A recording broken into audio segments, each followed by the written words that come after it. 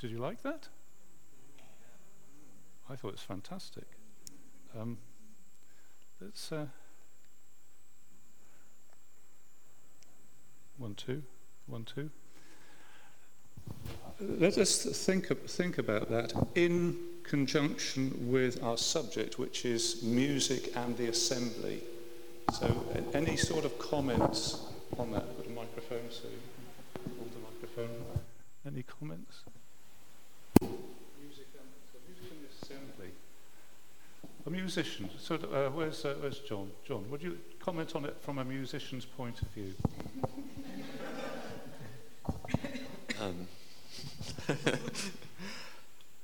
It sounds very good. Fair enough. Yeah, it sounds good. Yeah. Yeah. How did they make it sound so good? I think the layers of different instruments and the complexity is pleasing. And how many different instruments did they have? We can go back and look at the video. 6. 6. That was a guess. And what were they? There's violin, the whistle. There was a violin, yeah, which did the drums. That bit. 2 guitars. 2 guitars with the rhythm guitarist. And the bass.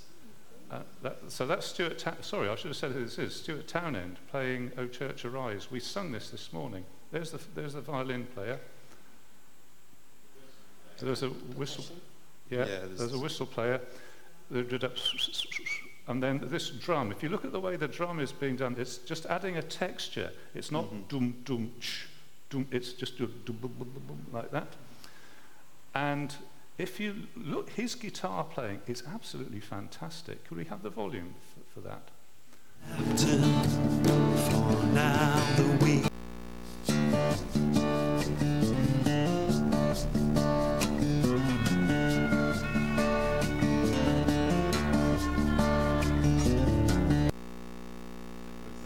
Sorry about the hum. I tried to play that. It is really difficult to play that, but he's very skillful. And so we've got the drums. What else do we say? We've got that guitar. We've got another guitar going on, which is just going chum, chum, chum. And there's a bass. The bass doesn't come in until later, because you see him tapping. And then he comes in. On the bass, I couldn't particularly hear the bass on this, but what the bass guitar is, it sort of gives a foundation to the music, a sort of low foundation to the music. Was there anything else that was happening musically that you noticed? I think having so many instruments, you need the percussion obviously there to keep everybody in the same place. Yeah, although to be honest, this has got such a complex rhythm. The guitar does a lot of the rhythm, doesn't it?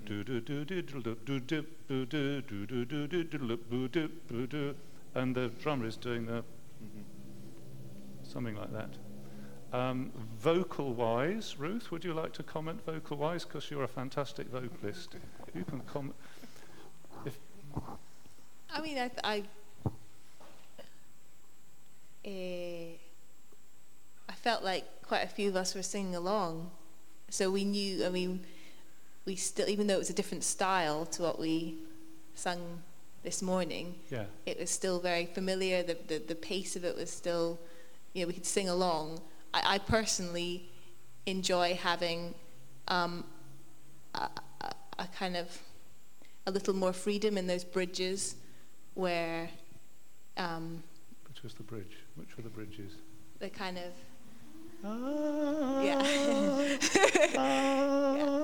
That bit? Yeah. Yeah. They had some other vocalists there, but you couldn't see them because it wasn't just him going. No. It was a full sound, wasn't it? It was a fantastic Pleasant. sound. Yeah. Lovely. Okay. So, gentleman at the back? Yeah. Yeah.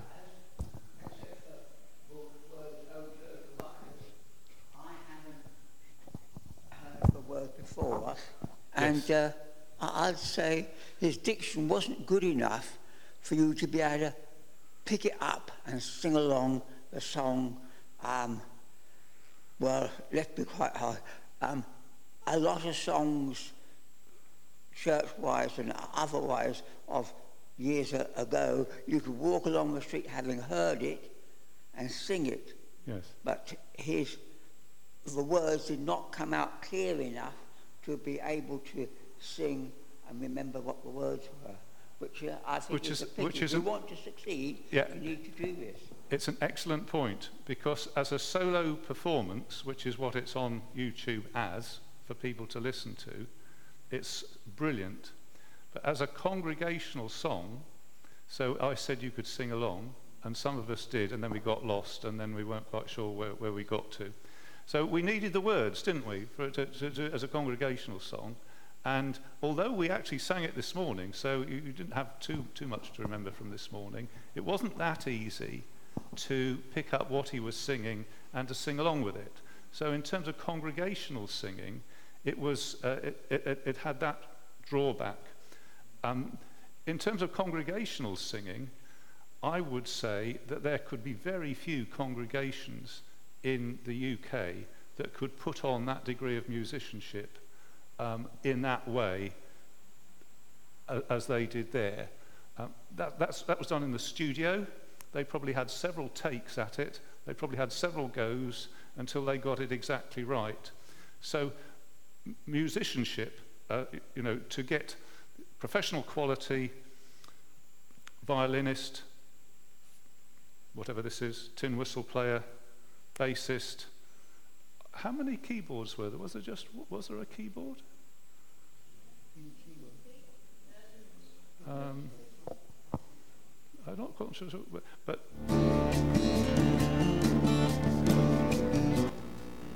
oh, sorry about the hum. Is there a keyboard in there? What was there? That's the other guitarist. It's a Celtic feel, isn't it? Oh, there is a keyboard, but is anybody playing it? No, they've got a spare keyboard. And that cymbal crash was really nice. Just came in very nicely there. What was I going to say? So I think there's a difference between a fantastic performance, which that was, and something that is usable for congregational singing. One thing, you need the words. Number two, you've got to have people that can provide that accompaniment. And I think it'd be very difficult to get people that could provide that accompaniment. You'd have to wind it back a bit. You'd have to find another way of doing it. Another thing that is worth noticing is what is technically called feel and groove. And that the feel and groove is that, which is what it's fantastic. I think it's absolutely brilliant. This, let's see if I can just do. Let's listen to it again.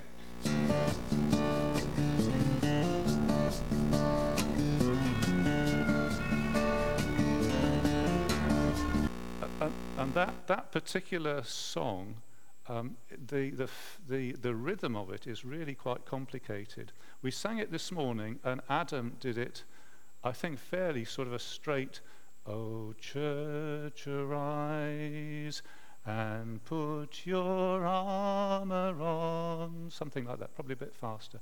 "Oh, church, arise and put your armor on." Da da dum dum da, like that. But you see, the feel and groove of this is different.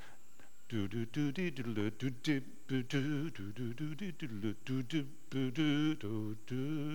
do do do do do. So that's you can sing the same song with a different feel and a different groove. That's what it is. And the musicians that are playing it have to know they will have to play it the same.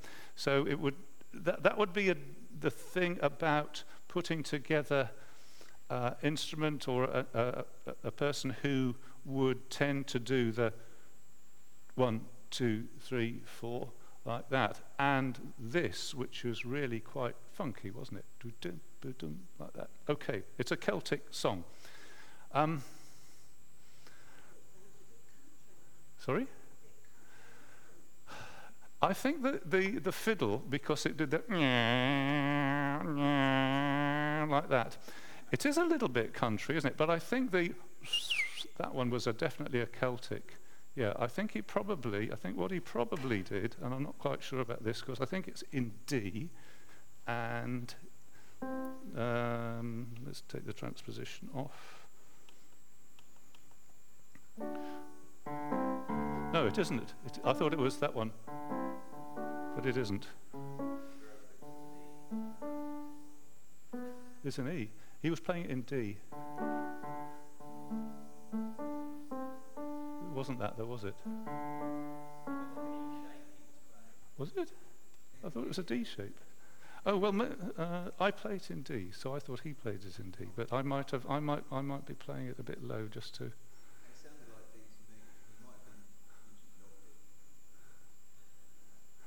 This is all getting very technical, isn't it? But it is. But producing music is technical.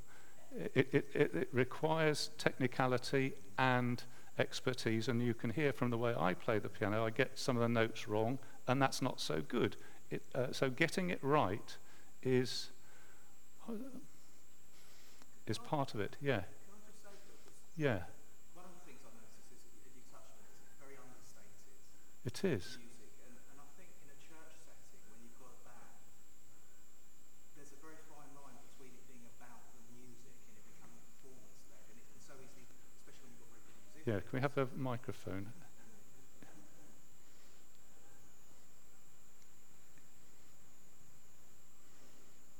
And the music being a vehicle for congregational singing and being understated. But I think Stuart Townend, and I also think that type of music, I mean, I particularly like that type of music, but I think it's quite clever in that his style is kind of cross-generational. I think young people would enjoy it, and I think people of different generations could as well, because of the acoustic nature of it, because it's not too overbearing. It's rhythmic, but it isn't kind of totally, it's not like walking into a nightclub. Yes. Yes. Yeah. Does that make sense? It does. And Stuart Townsend's stuff is quite hymn-like, isn't it? Yeah. In that it will take a theme and develop it sentence by sentence and then do that and continue to do that. So it's not just repeating something, a fairly minimal content. It's actually more like a hymn than anything else. Okay, yeah, thank you for that. Thank you for that helpful comment. I've got another couple of songs that we could look at in due course, but let's look at the things that we were discussing, which are up on here. So let's pray again, shall we? Lord, thank you for Stuart Townend. Thank you for his wonderful gifts of music. Thank you for gifts of musicianship. Help us to think through how we can serve you and be blessed by you in these matters here as we go forward. Help us to discuss with good communication, with good hearts, with a desire to see your glory and the blessing of your church. We pray in Jesus' name. Amen. Amen. Well, let's just recap. This is where we started. So questions that arise, why don't we do such and such like other churches? And I think what I'm wanting to do is to say, if there's a good reason why we don't do it, then let's understand the reason. And if there isn't a good reason why we don't do it, then we could do it. So that's what I'm thinking about with that question. What has been said at members' meetings? So I did quote this from a document that we had, that this is our aspiration, that we would like something like this, someone to ensure that song material could be accurately projected without the preacher needing to organise this, and take initiatives so that good and new appropriate Christian songs are sourced, that means find out where they come from, and learnt by the congregation. And then this sentence at the end, to lead and coordinate a team of musicians. So sort of in terms of aspiration, it's not saying that we're going to do this tomorrow, but it's saying this is a sort of a good way to go forward. And we said that we want to go forward in unity, which is not the same as all competing to get our own way. So that's an important thing. It's very important that we go forward together, and we don't say, well, this is what I want, or this is what I want. We go forward together.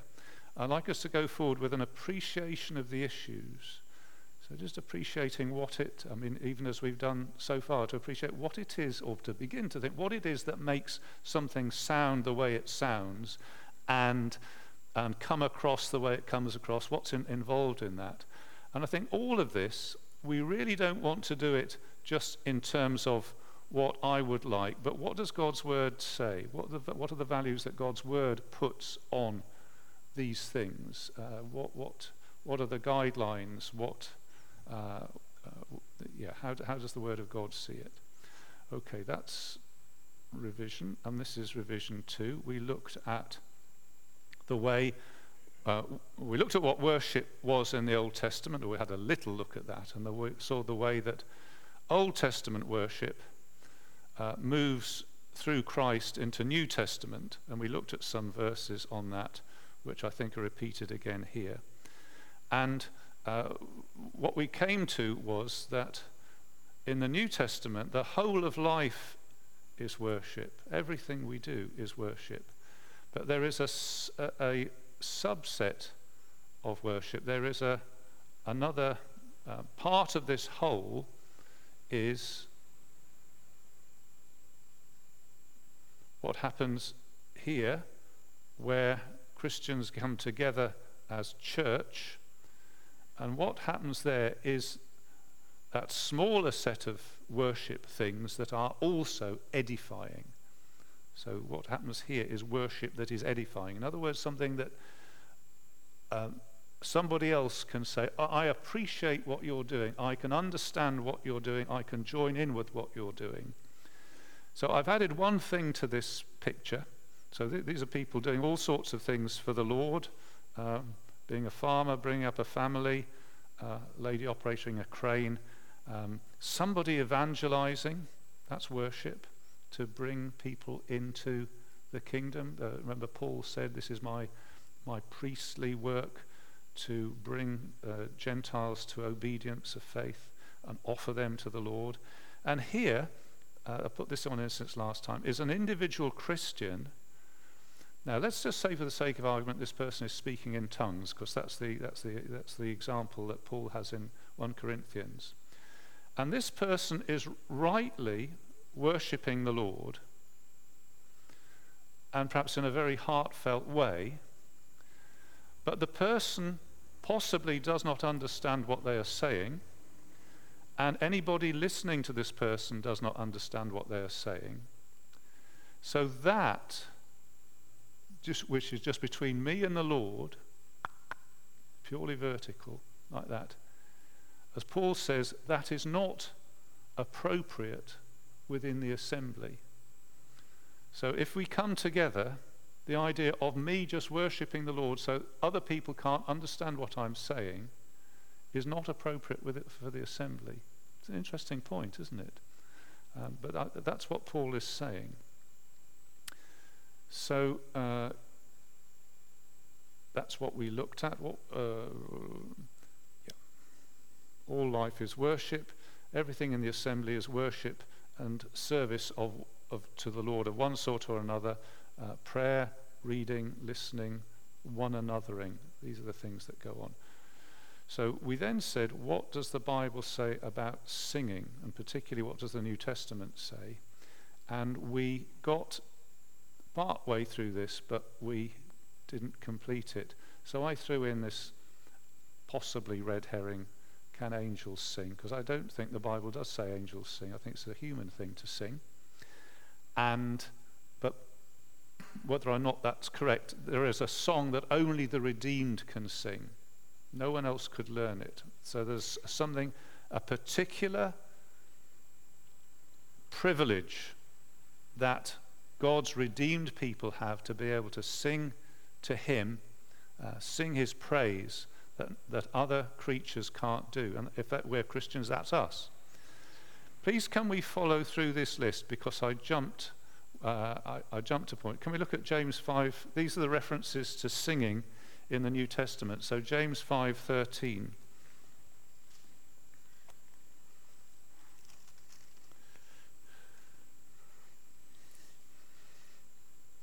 James 5:13 Is any one of you in trouble?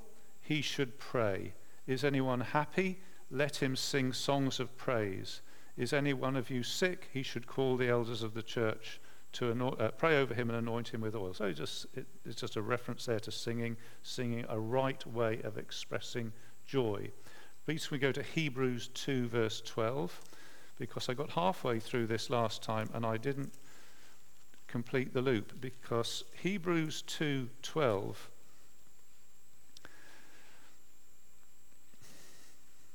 go to verse 11. Both the one who makes men holy and those who are made holy are of the same family. So Jesus is not ashamed to call them brothers. He says, I will declare your name to my brothers. In the presence of the congregation, I will sing your praises. So who is the singer in that verse? Jesus. That's a very interesting reference, because in the Gospels there is only one reference to Jesus singing, but here he takes it as an important strand of his argument that Messiah sings the praises of God in the congregation. And can you see the reference to where this comes from? Psalm 22:22.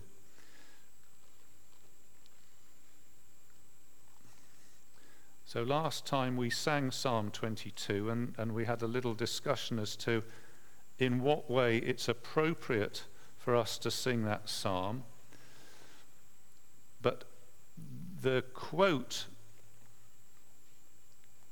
that Jesus will sing your praises in the presence of the congregation comes from, where is it?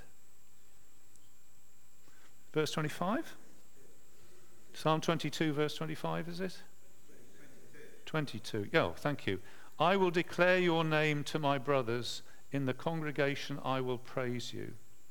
So it's actually a very significant verse. So we have the sufferer in Psalm 22 who says, my God, why have you forsaken me? But the story ends with him coming through his suffering and then going to a large company of people and singing and declaring the praises of God in that congregation. And that's part of the way salvation works, that Messiah suffered, but the end result is that he should have a great company of people to whom he sings and with whom he sings.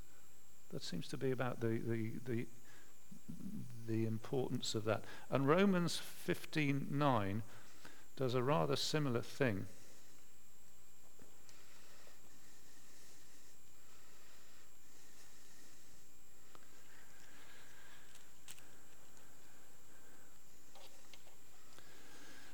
So this is Paul using Old Testament texts to talk about the quality of New Testament fellowship and the unity of the New Testament church and the development of the New Testament church. And he says in Romans 15, verse 7, accept one another then, just as Christ accepted you, in order to bring praise to God. For I tell you that Christ has become a servant of the Jews on behalf of God's truth, to confirm the promises made to the patriarchs, so that the Gentiles may glorify God for his mercy. As it is written, therefore I will praise you among the Gentiles, I will sing hymns to your name. Now the I there is Messiah again. So what is Paul doing? He's saying there is a vision in the Old Testament of Messiah bringing in the Gentiles and in this great congregation singing praises to God. Anybody know where this quote comes from? Have I? Oh well, there I have. Yeah. So that's just, so Psalm 18, which is we also sang last week, and I never got round to explaining why I'd chosen to sing it. Psalm 18 is a psalm of the King, I love you, O Lord, my strength. So we fairly easily sing it as if it was our song, but first of all, it's Messiah's song. And he ends up saying in verse 49, therefore I will praise you among the nations, O Lord. I will sing praises to your name. And Paul sees that song of Messiah to be very significant for the plan of salvation. So what I just point those things out without going any further into them. We did jump to Colossians 3:16, but so we did that last time. Let's look at Ephesians 5:19.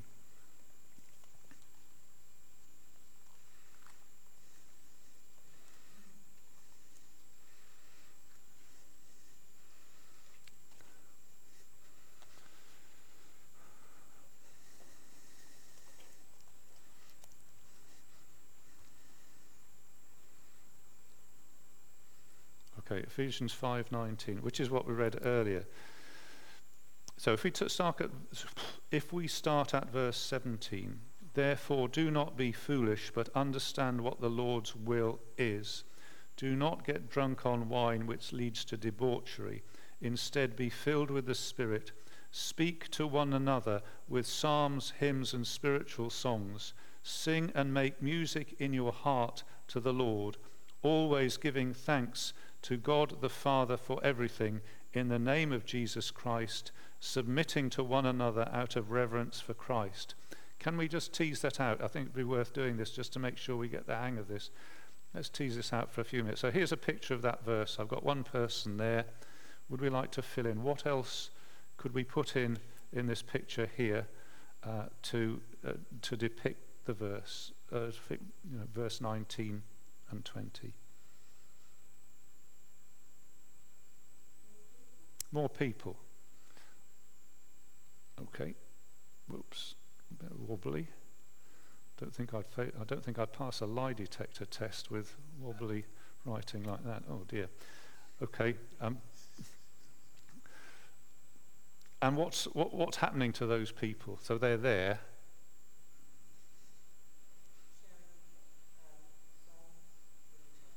Yes, it says, speak to one another with psalms, hymns, and spiritual songs. So we need sort of one another arrows. So this person is speaking to that person is speaking to that person, and vice versa. And they're singing psalms, hymns,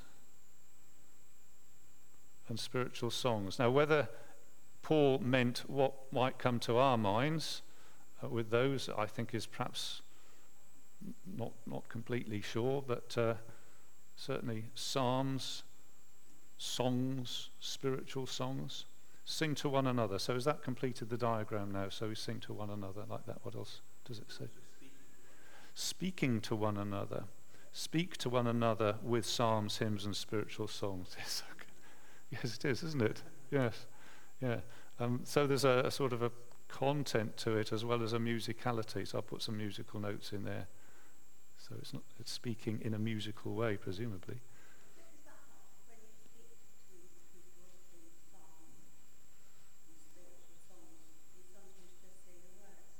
Could do.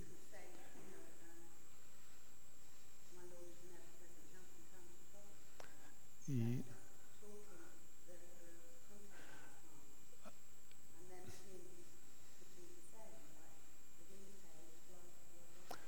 It could be, although it does go on to say, make music in your heart to the Lord. So I think the music is probably there. But yeah, I mean, that's a valid thing, isn't it, to say? We do. Yeah, yeah. But I think what it is saying is that it is in the nature of Christian singing that we're addressing one another. So Psalm 95, which we looked at last time, says, come, let us sing to the Lord. Let us, what does it say? Rejoice in the God of our salvation. Let us sing for joy to the Lord. Let us shout aloud to the rock of our salvation. Let us come before him with thanksgiving and extol him with music and song. And that is one another, isn't it? It's not God do this. It is, let us sing for joy to the Lord. Let us shout aloud to the God of our salvation. It's a one another thing. Let us come before him with thanksgiving and extol him with music and song. So it's a sideways thing. You know, I'm saying it to you, you're saying it to me, we're saying it to one another. Yeah.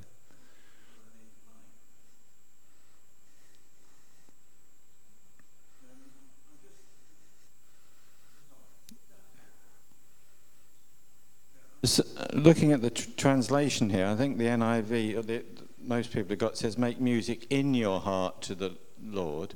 The new NIV translated as make music from your heart to the Lord. I don't know what the Greek means, but that would actually, in a sense, seem to make more sense, because if you're making music in your heart, you're not necessarily doing it to anybody else. Yeah. But it seems to be what he's saying is that you make music from your heart. So in other words, it's not just... You're not just singing something that, you know, is a catchy tune or something, but it's something that comes from inside you, and yet it is to the Lord and to one another. Thank you. So we've got this that it's not just singing, it's from the heart, from its, you know, our beings. We mean it. We think this is important. You know, if it's singing about something serious, we take it seriously. If it's singing about something wonderful, we think it's wonderful. If we're singing about something intimidating, we're intimidated by it. And he says, to the Lord. So in this other main text, you've got the same thing, that there is a sideways component this way and a vertical component where it's to the Lord and it's also to one another. So in Stuart Townend's song, O church, arise and put your armour on. It's horizontal, isn't it? It's talking to one another. Come on, guys, get up, put your armour on. It's classic in that sense, isn't it? Are we happy with that thought? It's just really repeating what the Colossians 3:16 says. But it's an important point, because it's not just me and the Lord, it is what other people can pick up. You know, I learnt something. I joined in. We were there. I agreed with what was said. Right. Okay. So let's come to this bit. So why singing, and why music? That's a huge subject. And I would say singing is a human gift. Singing is what, in a sense, we're made for, because it has the added dimension of mood and emotion. It's very difficult to pin this down, and maybe as we discuss it, you can put this better than I've been putting it. But music is affecting. It affects us.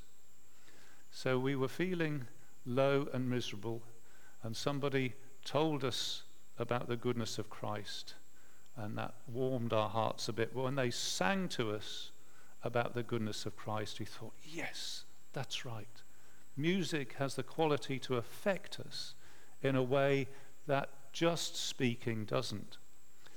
And music is expressive, so we can be feeling Christ is great. What he's done for me is brilliant. So I could say it, but if I could sing it, then that's a way of expressing that with an added dimension. Tell out my soul the greatness of the Lord. You know, you could sing it out, couldn't you? So it's expressive, and music can also be intoxicating. Now, so when we have the musical evening, I always thoroughly enjoy it. But I find I'm singing the songs over in my head for the next couple of days, and I'm taken up with the music. It's an intoxicating. I see you're nodding. It is, isn't it? Music is intoxicating. I'm going to show you an example, and I don't want you to be upset by it, but I want to show you this, just to show that without the words, music itself is intoxicating. So just take this. That's the point I'm going to make. That's all it is. Watch this. Can we have the sound?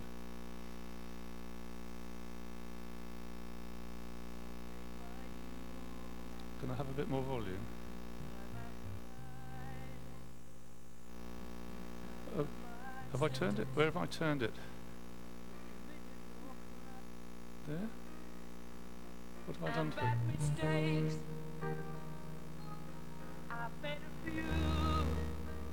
What have I done? Look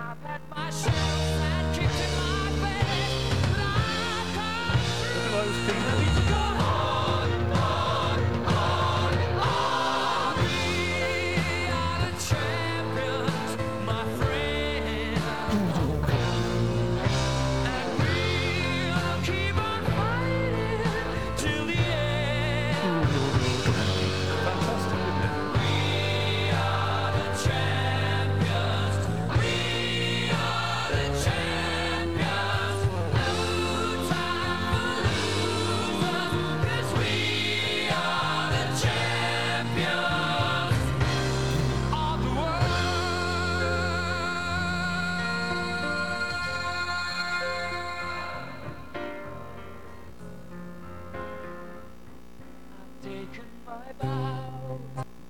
That's enough, I think. But I mean, it's a fantastic song. I don't know what it's about. Probably I don't really want to know. But it is so anthemic, isn't it? Have anybody been to a Queen concert? My brother has. Would you enjoy it? Fantastic. Were you? Oh. Yes. Yeah. Yeah.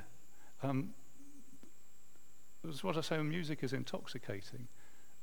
Whatever he was singing about, I have no idea really, but it was something to do with Champions. But the oomph of the music just, I mean, for me, it just carries me along. Like that bass, do-do-dum, da-da-da. Sorry, it's just me, isn't it? But I think, just really. But yes, this is if you say what am I responding to in that? What is making me think? Whoa! Not the words, because I've got no idea what the words are about. We're the champions. Is it football? I mean, is it? I don't know. I don't really want to know. But what I'm responding to is the music, isn't it? I'm just responding to that this sort of the rhythm of it, and that little bit that comes in like that. That's what I'm responding to, and this is where we have to be a bit careful, isn't it? Because music has a huge power, an intoxicating power, and that's why we've got to think carefully about how we have that power at work in the congregation. Now, with Queen, that's who it was, in case you weren't quite sure. So they've got a big drum kit. They've got a fantastic lead guitarist. I don't really know very much about the bass player. And then they've got Freddie Mercury up at the front doing his, really strutting. And he's got a fantastically powerful, versatile voice as well, had. So we probably don't have those gifts. So in a sense, we're probably spared the question of how we utilize such amazing gifts, but it's still a question. So this whole matter of emotions and music. So I think we need to think a little bit about the emotions and human makeup. So you might say, oh, well, he's gone off the subject again, but I think it is important that we think about this. So let's look. These are references in Mark, and this is Jesus and emotions. So one mistake to make would be to say, okay, well, if that's what music is capable of, let's just be as emotionless as possible, which would be a great mistake. So in these references, we find, well, let's see what we do find. Mark chapter 3, verse 5. This is Jesus. It says, he looked around at them in anger and deeply distressed at their stubborn hearts, said to the man, stretch out your hand. Is there any emotion in those verses? Yes. Anger, distress. Yep. So this is Jesus, isn't it? So Jesus is not emotionless. He is not like, Colonel Carruthers, stiff upper lip. That's the sort of wartime idea of human aspiration to be emotionless. Jesus is not emotionless. He gets angry, he gets distressed. 6 verse 6. Mark 6 verse 6, he was amazed at their lack of faith. Do you say that was emotional, had emotional content to it? Yeah, I think so. It's an emotion. I'm amazed. I'm amazed. It's not just saying, I didn't know that. It's saying, this affects me, I have an emotional response to it. 10:14. When Jesus saw this, he was indignant. Anybody got a different translation? He was greatly displeased. That's an emotional response, isn't it? Jesus doesn't say, no, or that's wrong. He's just, he's angry about it. He's indignant about it. And 14:26 is actually the reference to singing, I think. Is that right? 14:26. This is at the Lord's Supper, the Last Supper. When they had sung a hymn, they went out to the Mount of Olives. So Jesus presumably was a singer. He sang. But that's not, as I've tried to show, that's not the only significant point about the singing of Jesus. There's a big theological point about him singing in those other two references. But his actual earthly singing, that's the reference there. Luke 10:21.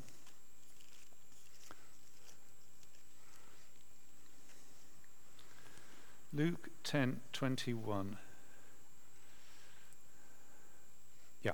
Luke 10:21. At that time, Jesus, full of joy through the Holy Spirit, said, I praise you, Father, Lord of heaven and earth, because you have hidden these things from the wise and learned and revealed them to little children. Yes, Father, for this was your good pleasure. So that's a reference to Jesus being, what emotion there? Joy, yeah. Jesus being full of joy. So we would really get the wrong end of the stick if we were to say that the way ahead is to just remove all emotion. We're all wired up differently. So, excuse me, different people, different personalities express emotions differently.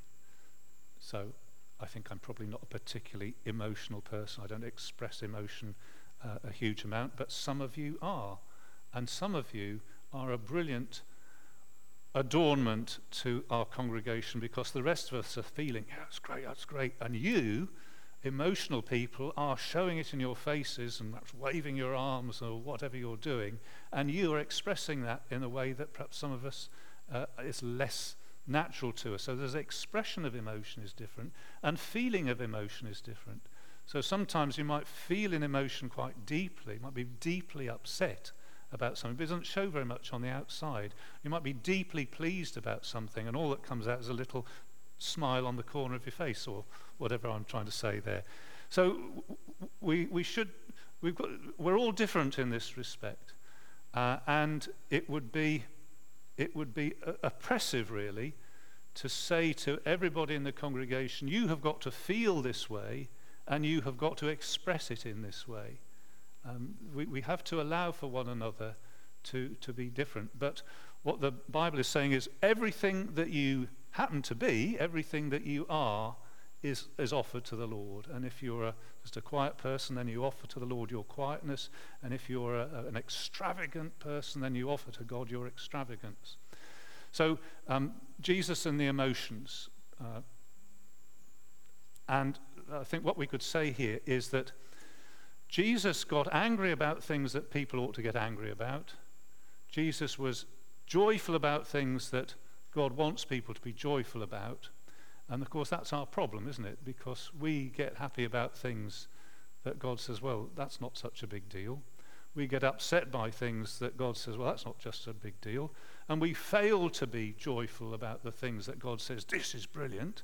And we fail to be upset about the things that God says, this is awful. Do you see what I mean? So we need to teach our emotions. We need to train our emotions. We need to cultivate the emotional side of us to be what it ought to be. Let me say something about the heart, because it mentioned that in the text, didn't it? And what I'm going to try and do is push against our current culture, because we have a cultural understanding of heart which is not the same as what the Bible has. So if you'd care to look at some of these references in Proverbs, we've just sort of taken a smattering of them. Proverbs 8:5.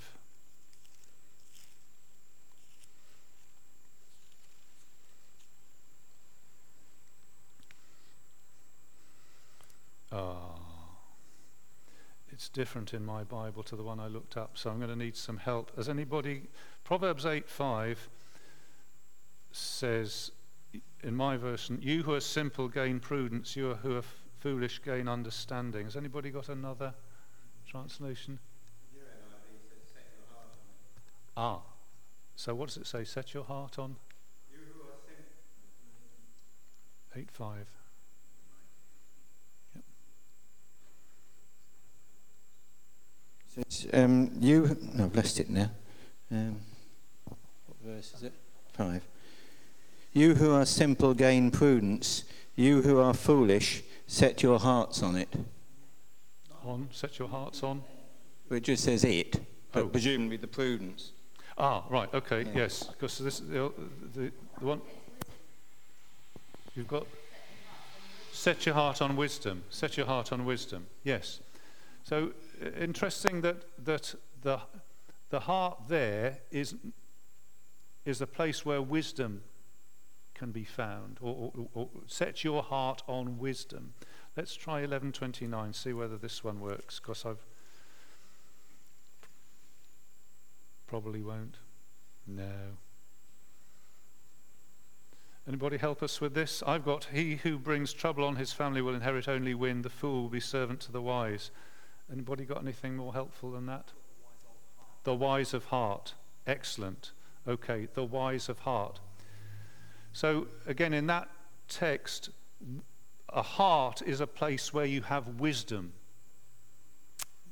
And let's try 15:13, see whether this one will work for us. Okay, this one does. A happy heart makes the face cheerful, but heartache crushes the spirit. So as I just say that happiness is part of what you can expect of a heart. But if you put those with the others, and I've just done this very quickly, what I'm trying to say is that the heart in the Bible is not just the place of emotion. It is the place of emotion and wisdom and lots of things like that. So I put here, the heart is not emotions only. Now, in contemporary culture, we say, and even Christians say this, the opposite of the head. So they say heart knowledge and head knowledge. I think we know what people mean, but that is not a biblical way of expressing it.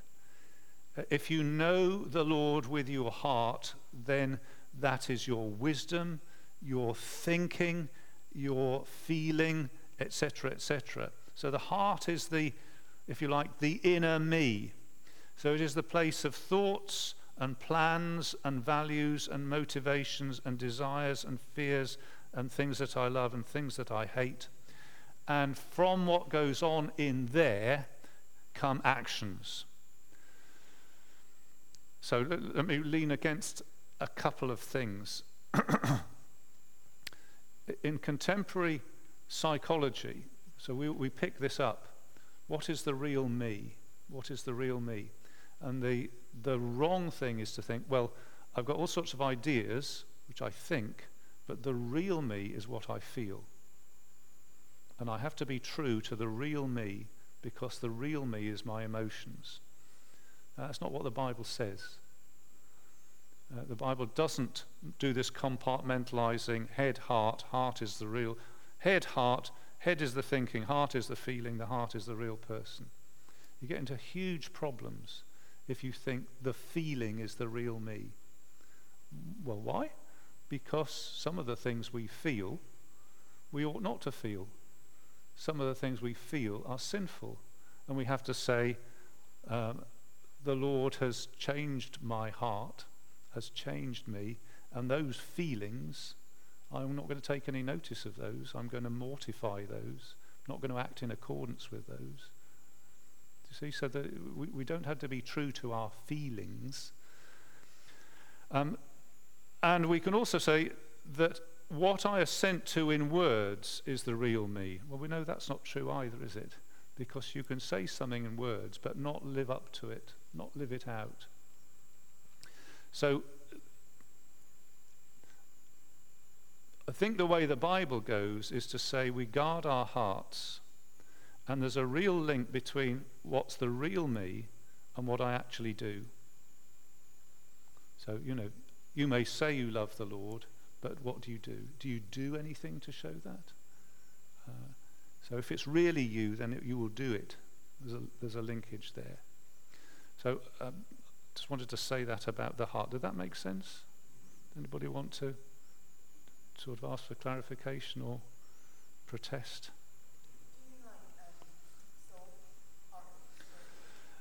Yes, I wondered about that.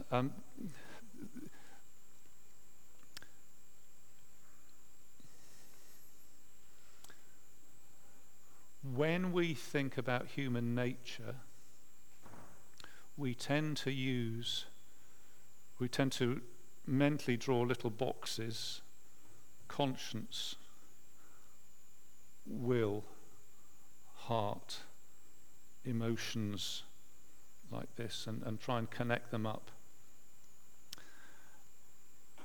Heart, mind, actions. And I think the Bible doesn't do that. It just says heart. And it also uses, you said soul. Is that what you said? Nefesh, soul. Well, I was thinking about this. Is that just another way of saying heart? And the answer is, I don't know. I don't know. Yes. Yes, it does use spirit, yes. Yeah, gentleman behind.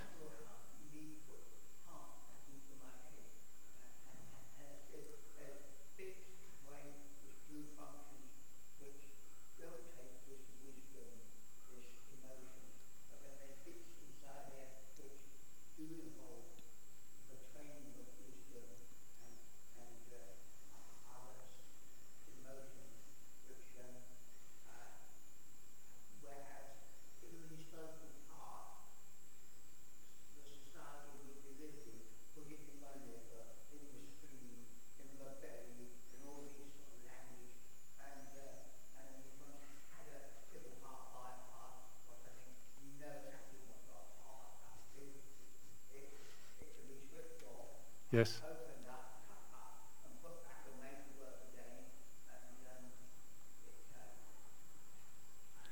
Yeah, let me interrupt you because I've got to plug my battery in a second, apparently. The medical knowledge is one thing, isn't it? We know that the brain function all takes place up here and digestion takes around there. And the ancients used to say that the belly was the seat of the emotions and the kidneys made decisions, and we know it's just a way of speaking. Will you allow me to? I thought I'd plug this in. Where's my bag? Here it is.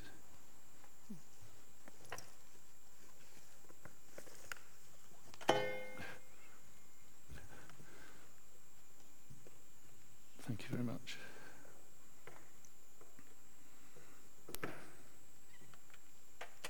Thank you. Thank you, Chris. Okay, let's go on a little bit further, if we may. So what is the God way with music and emotion and meaning and spirit and the affecting and expressing and stirring? Can we look at Romans 8:16?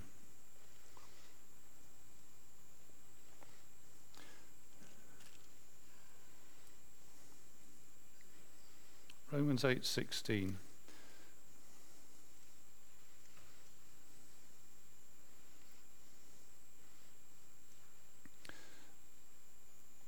So this verse says, the Spirit himself testifies with our spirit that we are God's children.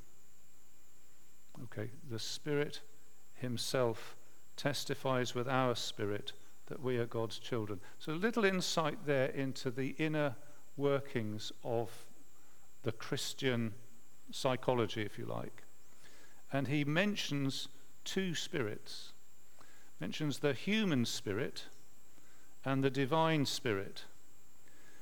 And he says that when it comes to the matter of calling God Abba Father, which is in the previous verse, our spirit testifies that we are children of God. So there's something within us which says, I'm a child of God. I look up to God and I don't feel him to be a cruel, distant stranger, but I sense that he is my Father. So my spirit says that. And it says the divine spirit, the Spirit himself testifies with our spirit.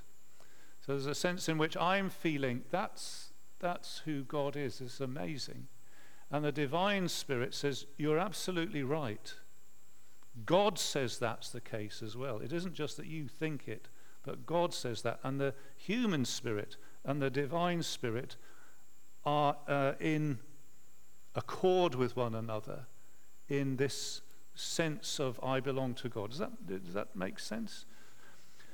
Now, that's what we want to aim for, isn't it? The human capacity says I belong to God, and the divine spirit says that's absolutely right.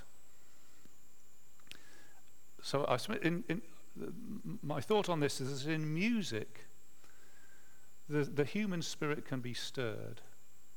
So I'm stirred by We Are the Champions. Does the divine spirit concur with that? Absolutely not. I need to distinguish between those two things. To be honest, it's almost a religious experience, isn't it? Would you agree with that? Going to that Queen concert, there's something almost transcendent. Yeah.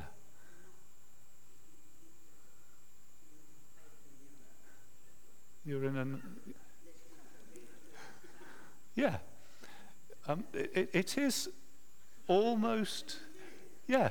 It's almost as if we would say a spiritual experience. I think this is, and I'm not probably expressing this very well, but this is the bit that is the important bit, that we should not confuse the stirring of the human spirit to say, oh, that's the Holy Spirit working, because it may or may not be. But what we are looking for is the human spirit to be stirred and the divine spirit concurring and saying, this is absolutely right. Does that make sense? And the question is, what caused the stirring of the human spirit? So we are the champions. It is simply the brilliant melody, the singing, that harmonic progression. That's what's stirring my human spirit. And of course, with Christian music, we have to be careful. What is it that stirred me? Well, was it that chord progression, that voice? Because I mean, that Stuart Townend, I found that stirring, and I loved the rhythm. But what we have to be careful of is that what is actually I'm responding to is the words. Isn't that right? Oh, church, arise and put your armor on. That should be what I'm responding to, and the music should help me do that. So I'm so pleased, it is actually making sense. I'm quite pleased about that. Here's a quote from Dr. Francis Schaeffer. Here it is. And he said it, I heard it on the tape, and when I heard it on the tape, he had a rather high-pitched voice, and he said, the artistic form enhances the didactic statement. And it was in a tape on art norms. Art norms. So it was about visual arts, and he was talking about the visual arts. So he says in the Renaissance, a painter would paint a housewife doing some cooking, and what he wanted to say was, this woman is doing this for the Lord. This is a beautiful act, even though it's so ordinary. This is worship of God. And so he would paint this in a beautiful way. So he has a statement he's making. Cooking can be done for the Lord. And his artistic form, the way he uses his paints, enhances that statement. It says, this can be done for the Lord. Look at the beautiful way I've done this. Look at the way the light is. Look how I've made her face shine. Look how beautiful this food is. It's just ordinary, humble food, but there's a beauty to it. And the artistic form enhances the didactic statement. Now, this to me seems to be the key to music in the assembly. What we want the music to do is serve what's being said. It serves the content. So if the content is triumphant, we want the music to stir and express, what did I just say? Triumphant music. If the content is reflective, we want the music to help us to reflect. If the content is penitent, we want the music to express penitence. Do you see what I mean? And that is the musical challenge. It is a musical challenge. It's not for theologians, but for musicians, to be able to express that both in what is written and how it's performed. So I use performed. I don't mean performed so you just admire the musicianship, but the music comes and enhances what's being said. Does that make sense? Because I think this is the key to the whole thing. Because I think sometimes we can have wonderful words which are terribly let down by the music, because the music just doesn't do anything for us. Sometimes we have fantastic music and you think, that's great, what on earth am I singing?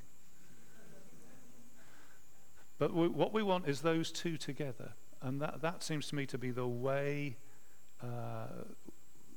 whatever that looks like, that would include songs that haven't yet been written and songs that we've never yet sung. But that's the way to go, isn't it? That says something, that captures something and expresses it musically in a way that we can say, yes, that enhances that helps us to express it, helps us to feel what that's saying. Is that fair enough? Ho-hum. Right. Have you had enough now? Probably have, haven't you? Shall we listen to some more music? That's just what I was going to say. Well, would you like to this one? Oh right, okay. This is Lou Fellingham in a new outfit. Okay, well, this is by request. This is especially for Julia. Can we have the volume, please? Why is it doing that? And can it be that I should gain This is in your book. an interest in the Savior's Is that what you wanted? blood? Died he for me? Yeah, well, you see, this is. He left So I'll tell you what. Rather than saying I like it or I don't like it, let's look up at the word. Let's find the words. And can it be? I think they're pretty much the same.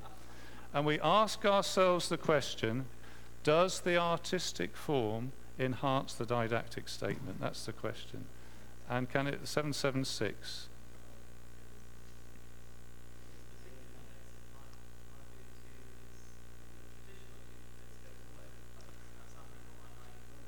I do like the traditional tune, but I'm willing to be convinced, yes.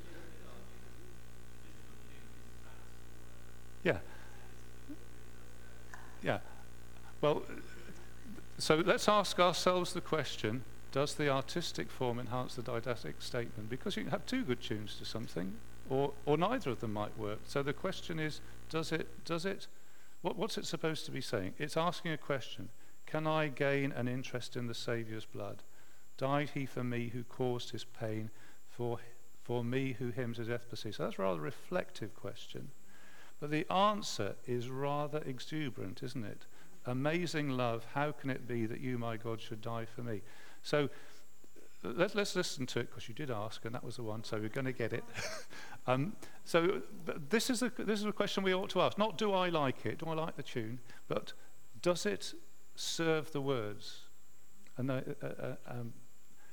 then we would ask the question, is it singable? So would it be possible for us, with our far fewer musical talents, to sing this as a congregation? So that'd be another question, wouldn't it? So His Father's throne above, so free, so infinite His grace. the third verse. No, let's go back to the beginning. Let's do it properly. Right. No, that's the wrong tune. Right, try again.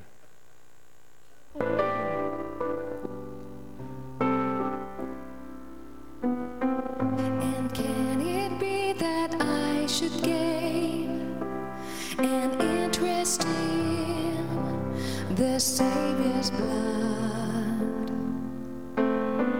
Died he for me who caused his pain, for me who him to death pursued?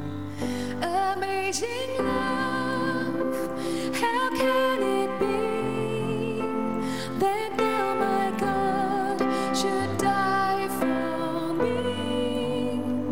Amazing love, how can it be that thou, my God, should die for me?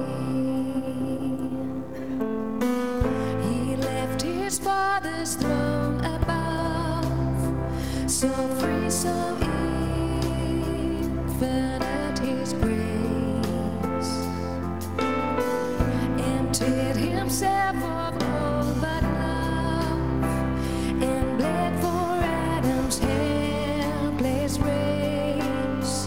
'Tis mercy all him that set free, for oh my God, it found out me. 'Tis mercy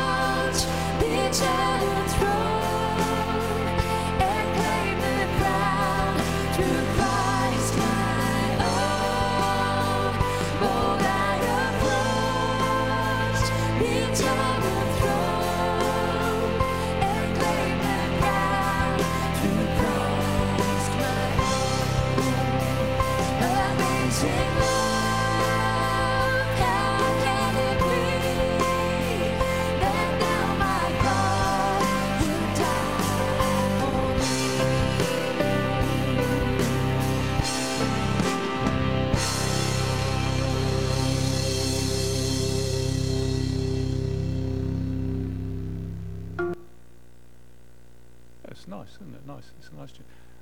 I would have liked it to go for it more, and with the bits where it says "amazing love," I would have liked a boom there, but and with the bold eye approach. But yes, Steve.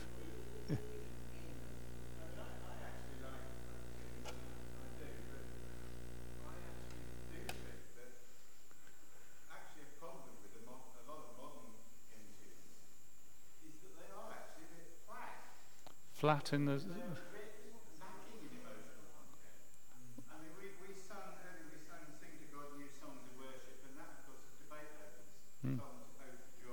Mm. It's a very simple tune. You can play that on a kid's xylophone. I know I've done it. But it's a very simple tune. It has tremendous emotional power in the tune. It's partly, of course, the association that you've heard Beethoven, the Ninth Symphony, and you know the emotional chords of it. So these things get simulated. Sometimes I actually feel that some of these modern settings of the older hymns are actually a little bit flat emotionally. Okay, well, that's quite a general statement. I think we need specifics rather than probably not doesn't get as much fun making a general statement like that. I'm sure there are songs of. Yeah, and there's different genres, and I thought we might get onto that this evening, but I think we better stop, hadn't we? Yes. Yeah, I would argue that's not English, but I mean, yeah, that's yes.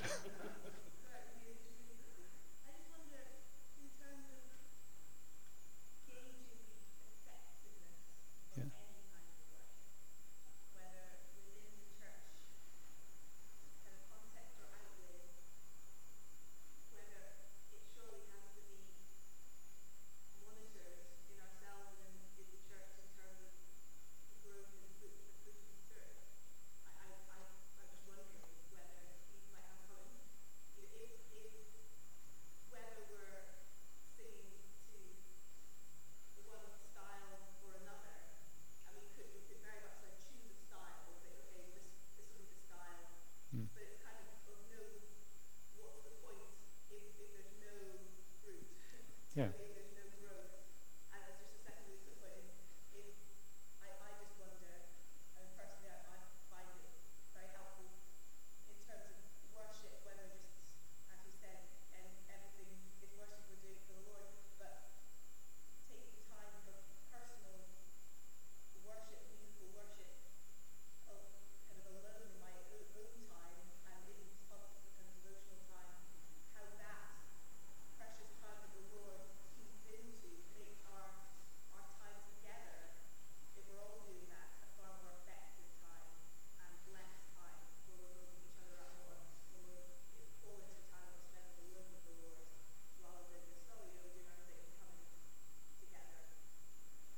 Okay, that's an interesting thought. I think rather than pick up on that, let's see if it's something that we can all sing together. Would somebody like to choose something we can all sing from the book, because we've got the words, and a playable tune which we'll somehow manage?